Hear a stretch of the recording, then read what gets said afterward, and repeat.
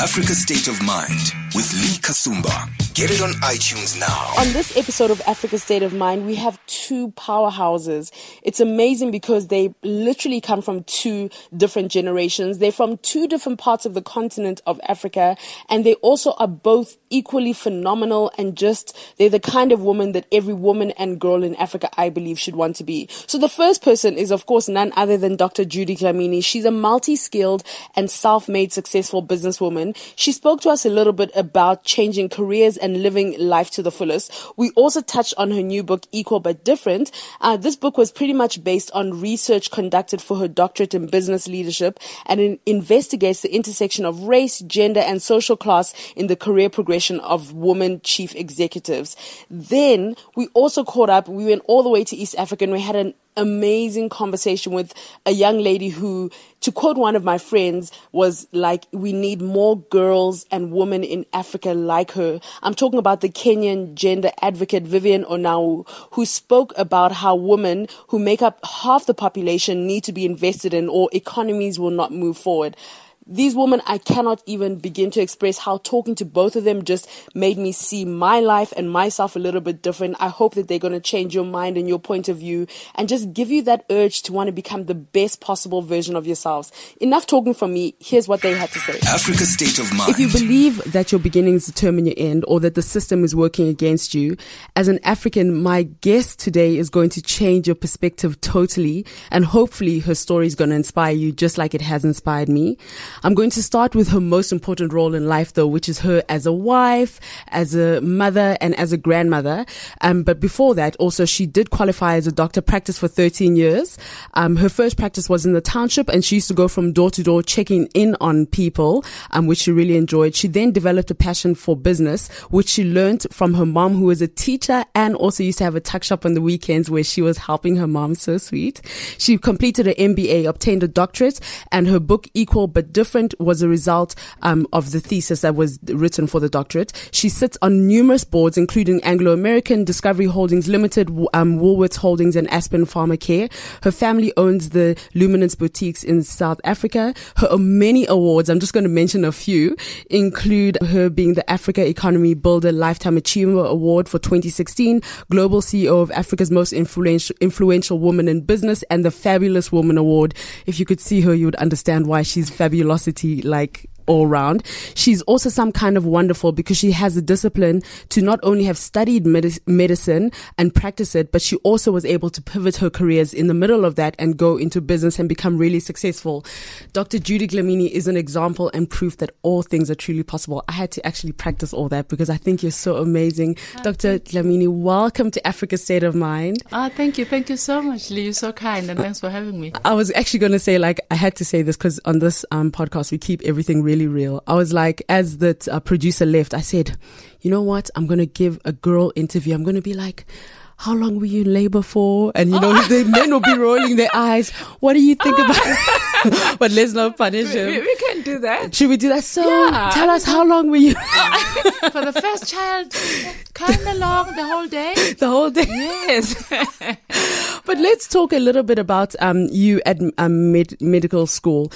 From my understanding, the first 2 years you failed, and this was where you learned your first lesson in failure and how it is that you can turn it around for your own good. Can you talk a bit about that? Yes, you get accepted at medical school. You have to have good grades, and almost invariably you haven't failed anything, and you don't associate yourself with failure, especially on the academic side of things. And then you get to this place and you have no clue where you are. Yeah. Because the system didn't prepare us for university. They prepared us to just have some command in English, to be domestic workers.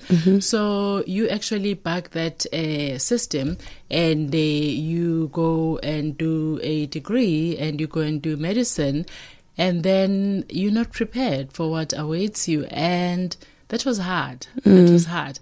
But the beauty actually that came out of that, because out of every challenge, if you actually don't get destroyed, you become a better person and you become wiser. I learned humility, and I just understood how resilient I can be as a child. I mean, because I was still a teenager. Yes. Yeah, I think it's one of the best things that ever happened to me. Wow, that's amazing. And talking about resilience, because now I've been stalking you, I can say, because you're worth the stalking. Thank you. So I, one of your talks at Gibbs, you basically said something along the line about how life is not for sissies, and basically about how with resilience, you can kind of overcome everything. Now, while you practiced, you had your first practice in the township. Yes. In Durban. Okay, in Durban, yes. And so for 13 years, you had your practice and you were really passionate about it. And then things started to go, I don't want to jump into your story. I'd rather you kind of tell what was the transition from you becoming, in the medical field into the business field. One of the things I've learned is that human beings are like an onion. You actually peel layers as you live your life. And you only realize 10, 20 years down the line that what informed that changed. And at the time when I left medical practice, I thought it was a crime because I was involved in crime. Actually, I was affected by a crime. You were held at gunpoint outside outside my practice. And unfortunately for me, I happened to have money in the car. They only came for the car, but there was money. We had a bakery, my husband and I, next to my practice. So, and I then had to move out of the township to town, and the most boring phase of my life was actually going to that practice every day, because from having an extended family, which is what I had when I was in the township, it was just like you drive home and you're like, I didn't touch any life, because the medical practice is not just the science, it's not just the healing of the physical science. It's an emotional bonding with your patients and their families. So I thought, you know what? There's more to life than this. And the challenge, though, was that I was only qualified to be a doctor. And I had already started in business, as you know, next to my practice, there was a bakery. But I'd also started a company called Gusa Women Consortium, amongst other things that I had started. Because when 1994 came, with the dawn of political independence, it was like, yes, amazing. I'm a citizen in my country. And I can do so much. The sky's the limit. I then decided to go and do an MBA full-time when we moved from Durban to Johannesburg, and left the business school, started working at HSBC Investment Bank because I had started putting deals together and I had no clue what I was doing. I didn't know what the key drivers are. I didn't know whether to trust the corporate finances or not. So I just thought, I've always believed that anything can be learned. Wow. If you actually get gaps in your knowledge, That's you powerful. realize, I don't know this, you can learn it, And that's what I did. And I also believe that you actually not just destined to one career. If you're happy with that career, if you feel you're living your purpose, great for you. But when you hit roadblocks and you're like, okay, I'm not enjoying this, prepare yourself for the next jump. Yes. Prepare yourself for whatever it is that you were meant to do. So that's just how I carry my life. And I love that. That's so beautiful. And, even when you speak about, being, in the township and being a doctor, I just love the fact that for you being a doctor was more than just about, getting the money. It was about the people. And it reminds me, and I think, I digress a bit, but I think in Cuba a lot, like part of the reason why they have amazing doctors is because it's really because all you're there for is to take care of people, more than anything else. And that's been lost in a lot of professions, the passion and the real heart as to why people have gone into their different. I think money is important, but it's overrated. The more it's not the driver, the primary driver, the more you will make it because you'll be having fun. Yes. If the driver is actually giving service or making a product that is just out of this world, money becomes a side effect of that. Definitely. Yeah, so now, you spoke a little bit about in 1994, you were like, now you're a citizen, but your upbringing was a bit interesting because you actually grew up in the suburbs in the middle of apartheid, so to speak. So, and to a lot of people it must have been like, oh, her family's so lucky, they've made it. She has every opportunity opportunity. But for you, the reality was kind of different. If you could share that, You know, the reality was that if you were in the township, you were amongst people who look and talk like you. If you were in the suburbs, you actually felt apartheid. You felt the hostility hands on, because every day you would actually realize that you're different. You know, you have these kids who actually are better than you. You have a bus stop that actually says, for Europeans. I can't imagine that. It was crazy. Horrible. And can you imagine, as a child, you're not allowed to get through this door because it's only entrance for Europeans. It's just every day you wake up and the system says you're different and you're less. And you know the beauty with that, obviously it destroys other people. And I'm actually very tough. I'm very positive. And every day I would actually say, I'll show the system what I'm made of. So that was my drive. I wanted to succeed more than any other thing, because I wanted to prove to the system that I'm equal to anyone. Just because I'm black, just because I'm a girl, doesn't make me any less. Yeah. And now I think that, that story is so important, just for Africa in general, like a lot of Africans and, obviously South Africa is included in that, feel like, the past has really hindered me. I don't have, I'm not on the same equal footing. I'm not on the same equal grounding, What are your views from that, with regards to that? What can you share with people, in terms of just getting past that? Because you dealt with it face on, and you've had all these challenges in your life. What would you share with people? Even when I actually interviewed the many different women that I did for the thesis and the book, one of the things I realized is that someone like myself, actually, when you have all the odds stacked against you, it doesn't mean you can't reach your goal. It simply means you have to work twice as hard and take maybe even twice longer than the person who's got a privilege. Of course, they're better off than you are, but you can change that. You just have to work harder and actually consistently, and just never give up. Yeah. And now, just with regards to the African girl, because, a lot of, people from around the continent will be listening. There is this whole thing in Africa about girls, like currently even, in the world at the moment, most African girls are not educated, on one hand because of the poverty situation, but on the other hand, because families believe that girls should not be educated. It is not important, And I know that there's quite a nice story with your mom, who's a teacher of all things, and your grandfather didn't want her to be educated because he didn't see the importance of women being educated. For girls who are in a situation now where they're like, look, I really want an education. They look outside, they look at the rest of the world, African girls. What would you say to them with regards to that? And also for the systems that have been put in place to stop African girls from getting an education. What are your views on that? It's sad that we have that conversation in 2017. It's crazy. Yeah. My mother was born in 1925, and the father felt that girls get married, as you say, so why educate them? So she ran away from home because that was so important for her. So education is everything. It truly is everything. It's my plea that as a continent especially, we need quality, accessible education that prepares girls and boys for the 21st century. We need leadership that realizes that when they withhold education from the majority of the population, because we form more than 50% of the population, they actually shortchanging the continent itself. Yeah. The education of the girl child is to the advantage of not just the girl, but it's to the advantage of everyone. I think as a continent, we would do so much better if we just had three things, if we had quality education that is accessible, that prepares us to be job creators, that prepares us to come up with solutions for Africa, because we understand our problems and challenges better than anyone else. If we have leadership that is ethical, servant leadership that is also transformational. Transformational because you need a transformational leader to actually see value in all the talent, regardless of its shape or form, regardless of its gender, regardless of its social class.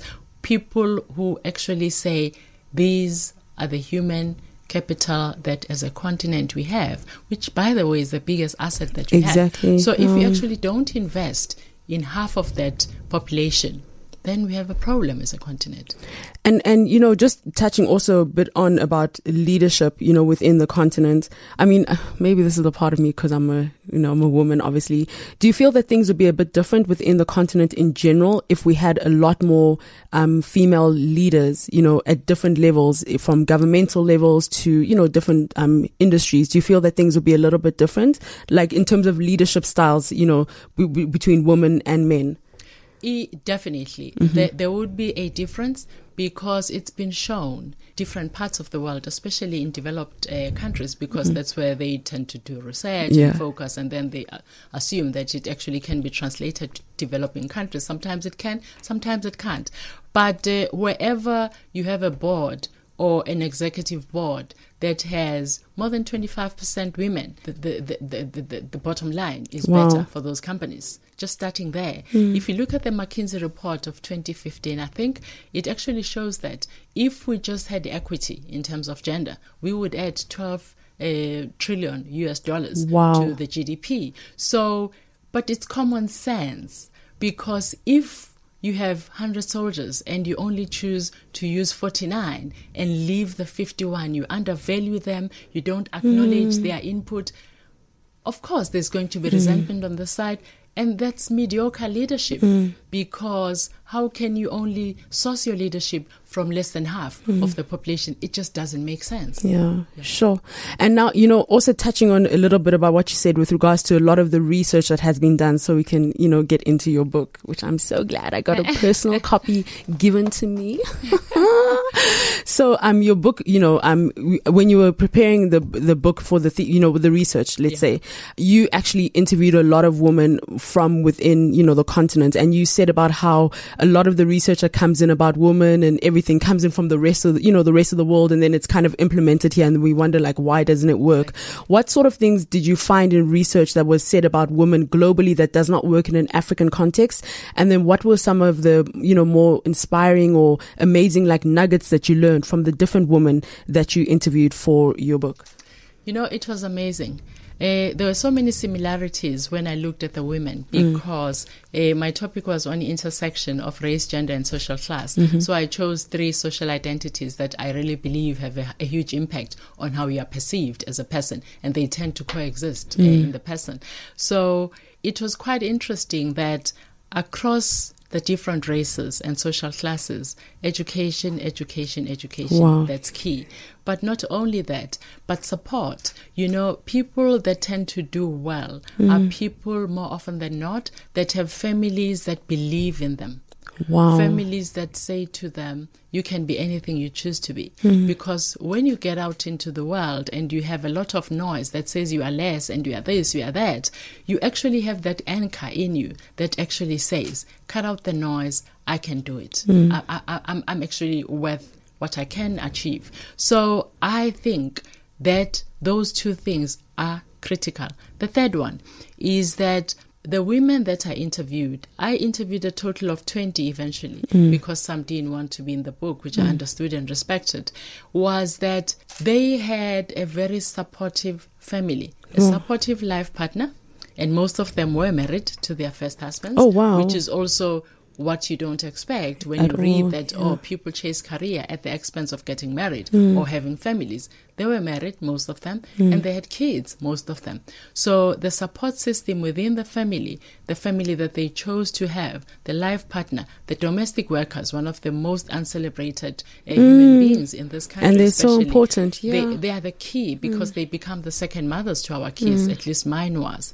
And the extended family that actually allows us to have the careers that we have. So those are the things that were very important for these women. My father always says to me that when people are in the middle of greatness, they don't actually understand, they can't always tell that, they're in the middle of greatness. And sometimes when you're making history, I've heard, people say when somebody's making history, they can't actually tell. It's only later that in retrospect, you're like, oh, wow, Dr. Martin Luther King did this, or, oh, wow, Nelson Mandela did this. When they're in it, they don't understand it. And I don't know, like, how does it feel for you? Because you may not realize it, but with everything that you've done and how you've contributed to people's lives, you're in the middle of greatness, and your story is going to impact many lives. How does it feel to be at the center of something that, like, years from now, people are going to be like, this woman, Sure, you're How does that feel? So don't say it that way. This is how I see it. I wake up every day and say, I know I'm doing my purpose. I know I'm living my purpose. And that's what it's about. And that's why, for me, equity is so important. Yes. Because, yes, the women will get married to men or within the same gender because that's social or sexual orientation. You are your own person, right? You have a purpose as a person, and your partner has a purpose as a person. When there is an alignment on those two, then 1 + 1 = 3. But just because you're married doesn't mean that your purpose has to be stopped or your purpose is less. No. God created us as equal, different human beings. And it's important to remember that, because even when you raise the kids, they come through you, but they're not yours. Yeah. And they grow to greatness just with your support, but they are individuals, What's your favorite holiday destination? Because you seem like you go on a lot of holidays. You're probably like, yeah, I love to go to Monaco.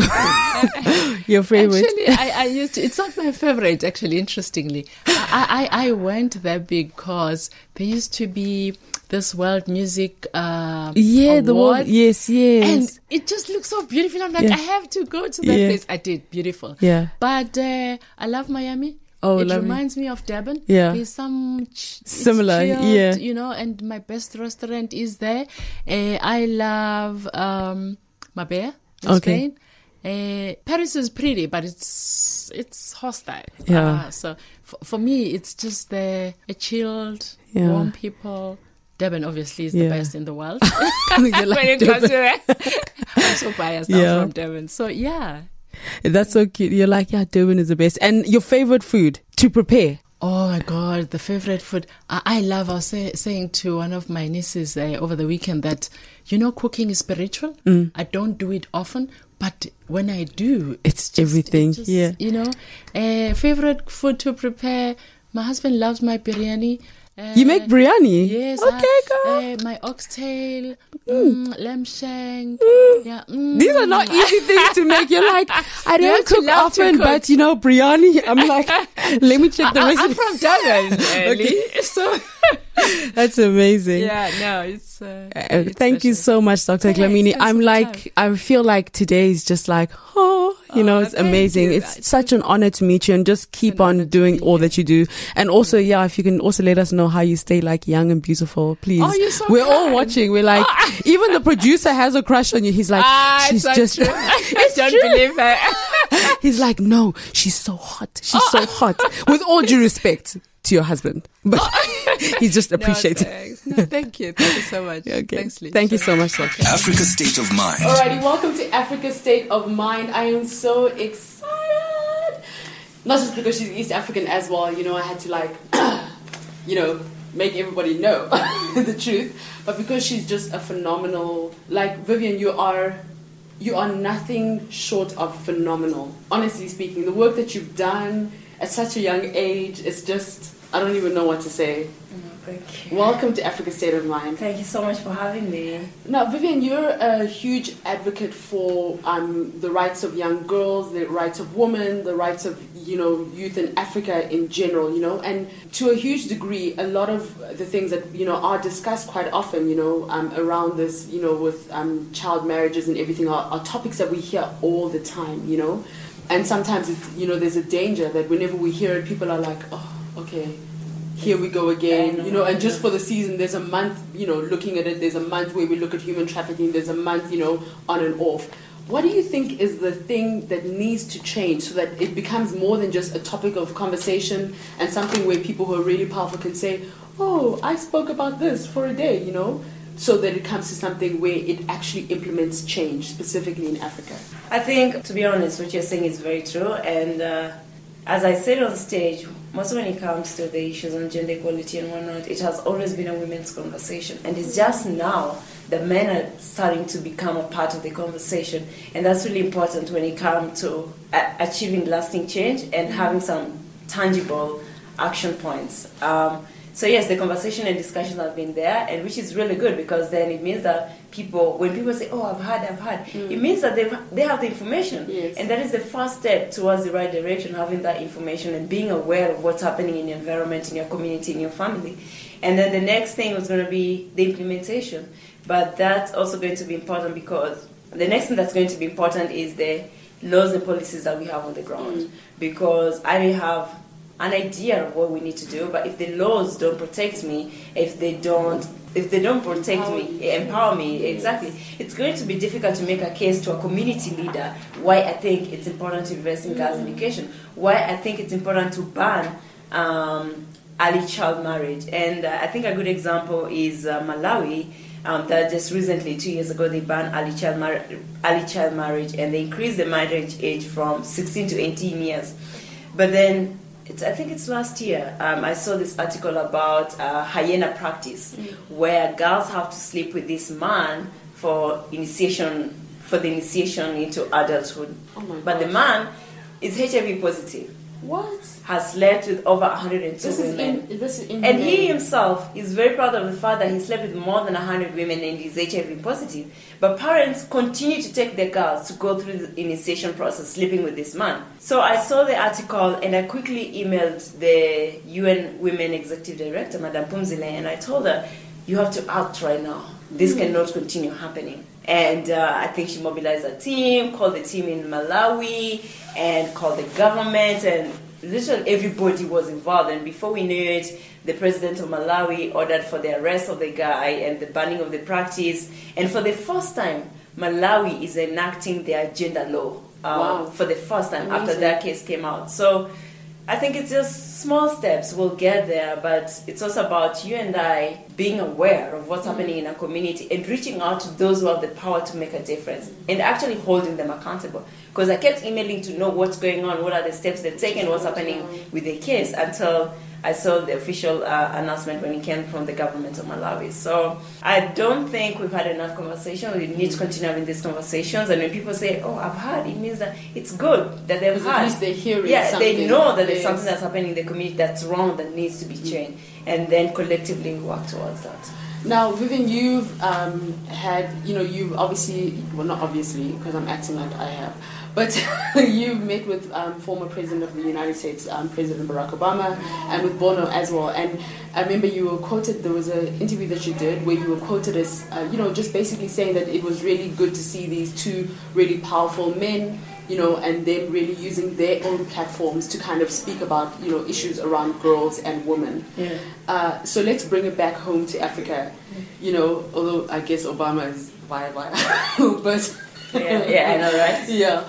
So, do you feel that there are enough big African male leaders that are using their platforms to put their voices behind issues around, issues around girls, going to school, issues around early child marriage, like we were discussing, issues around young people and unemployment and all that? Do you feel that we see enough of that? There are male leaders who are putting their voice behind it. As I gave an example of President Kagame, I know there's a lot of different stories about him, but to be honest, he's a very respected man here on the continent and globally, and he's used his voice to promote gender equality and to talk about empowering women. And you will see with his own daughter, I've met her at different conferences, but you will see with his own daughter, but apart from that, even his wife, but also the women leaders in his country. Yeah, he has quite. Yeah, exactly. They're very strong. I've been on different panels with different of them, but they have their own voices, and and to me, I think that's a step forward. So if we come to the continent, the first person that always comes to mind is President Kagame, for sure. Okay. And now, in Nigeria, just to go west a bit, I think earlier on this year, if I'm not mistaken, there was a campaign that was running where people would say the campaign was basically not too young to run. Yeah. And the idea around it was that, because young people, and you speak about this quite a lot, make such a huge part of the population, in their case in Nigeria, but in Africa, the age limit for being allowed to run for public office should be dropped. Yeah. In order to see the changes needed within Africa. I kind of think you could run for public office one day, and I'm sure many people have said that to you. There's too much pressure around that. looking specific, do you feel that the age limit should be dropped so that young people, should be able to run for public office? Because I know you also support the whole ethos around no youth policies without youth being involved. Absolutely. So do you feel that the age limit in Africa specifically should be dropped for it? And also with regards to how old a president can be being president, when you look at corporate companies, by the time you're 65, you have to retire, and then African presidents are sitting at 18 or 9, and you're still there sleeping on the seat. Yeah, what are your views around that? Okay, first of all, they're not too young to run. It's a campaign that was initiated by the former UN Youth Envoy. Okay. So it's a UN Thanks for campaign. correcting me, yes. Yeah, exactly. But it was very dominant during the Nigerian campaign. As you know, Nigeria is one of the largest countries in Africa, and the elections really mean a lot to the continent at large. And I totally agree. I think, we need to reduce the age, the minimum age for young people to be part of, because we are the largest demographic, and yet we are not represented when it comes to politics. Then how do you expect our issues to be addressed? Because the reality is politicians really use young people. Where during their campaign, they'll all tell us how they're going to help us get job. Stage. Yeah, exactly. Get job. I'm giving some 100 rand there, and life is good. And then probably if they want to showcase you, drive with us and all that stuff. It looks good for that period, but that's not sustainable, that's not lasting. That's not the change that we are talking about for young Africans. But I feel like if we have a seat at the table and you're part of the decision making, then we'll be able to tackle these issues that we are talking about, mostly when it comes to youth unemployment and underemployment in Africa, because that is the major crisis that we are having. And that's the advantage that the militant groups have over us, because that's powerful. Have over us, because everybody wants to put a food on the table. Everybody wants to have a decent life, but you feel neglected by the system. But then there's this parallel system that is offering you good life, is offering you food on the table. You can take care of your family. It's all about survival. At the end of the day, I'm going to opt for that parallel group to the government that's supposed to be providing for me. So it's important for us to reduce the minimum age if our issues as young people have to be really addressed. And then when it comes to, it's interesting, exactly, because the median age on the continent is 19 years old. Yeah. The median age for our politicians is 65 years old. So you can look at how big of a gap we have. So the reality is it's going to be hard to cap that right now because of what's going on. Exactly, what's going on and what you see happening. But if we can the first step is to lower the number so that we can have more young people in politics. Then slowly we can change the system. When you're already inside the system, we can't have everything at once. Definitely. And just to wrap up, because I know everybody doors are knocking, they're like, we want Vivian. Just to wrap up real quick, with regards to this year and Kenya and the election, the re-election, and possible, re-election, exactly. What role do you feel that young people have played in this entire process? Because there's never been a situation where an African leader, I stand to be corrected, has become president and then the court says, no, sorry, it's never happened. What role do you feel that the young people within Kenya have played with regards to this entire re-election process? That's a very good question. To be honest, regardless of which party I belong to, I think Kenya made a historical mark when they annulled the presidential elections. And that shows that the democracy can work if we want it to work. I think we are always entangled in a lot of corruption that makes us lose our credibility and even lose credibility in the systems that we have in place. But when it comes to Kenyan politics, definitely young people played a very key role. I think with access to information, now more and more young people are aware. And for the longest, we've been taken advantage of. And because we are seeing our issues not being addressed, now we want to take issues, matters in our own hands and be able to try and see how we as young people can address our own issues. So I think the pressure that the politicians had from the young people, they had to act. And I think the court seeing young people running on the street, not because they want to run on the street, but because nobody's listening to them, and this is the best way that they can get their voices out. I think something needed to happen. I know we just had our re-election right now, and the country is still in some instability because nobody agrees with the re-election.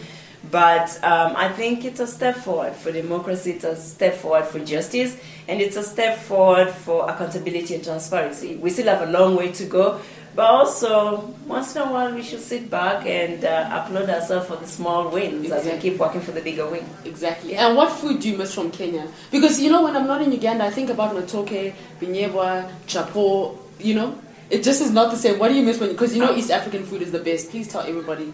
I know, that's true. It's true. Okay, so I went to Lagos and they're like, our food is the best. I don't know what you're talking about. It means you haven't traveled. Yeah. Seriously, yeah. So no, I cook for myself. So I cook pilau, I cook chapati, nice. I cook ugali, I Please, cook can I come and visit fish. you when I'm just like... when I'm not traveling, when you're not and I have more time, I'll cook for you, but not now. Awesome. Vivian, it's been an honor to have this interview and just keep making everybody proud. Honestly, I could say 101,000 things, but I think everybody said 101,000 things to you before. You already know, and you're in the middle of history and greatness, and would love to see what the world is going to say about you soon. And when you run for president, and if you need a campaign manager, I expect you all to be there. Yeah, they're like, people. Thank you so much. No, thank you so much for having me, and thank you for this opportunity, and thank you for this conversation, because I think we need to have more of this, because this is how change happens. When you start having the conversations, then people become aware, and then that's when they know where to come in and what role to play. So thank you once again. I really appreciate it. Thanks so much, Vivian. Thank you. Africa State of Mind. Yay. Africa State of Mind. On the next episode of Africa State of Mind, we catch up with Nobel laureate Professor Wole Soyinka and entertainment mogul Russell Simmons. Thanks for listening. Be sure to catch us on Africa State of Mind on Twitter, Africa State Mind. Join the Facebook group Africa State of Mind, and also don't forget to subscribe to the podcast on iTunes, and be sure to tell all your friends. Africa State of Mind. The future is Africa. The present is Africa, because Africa is excellence.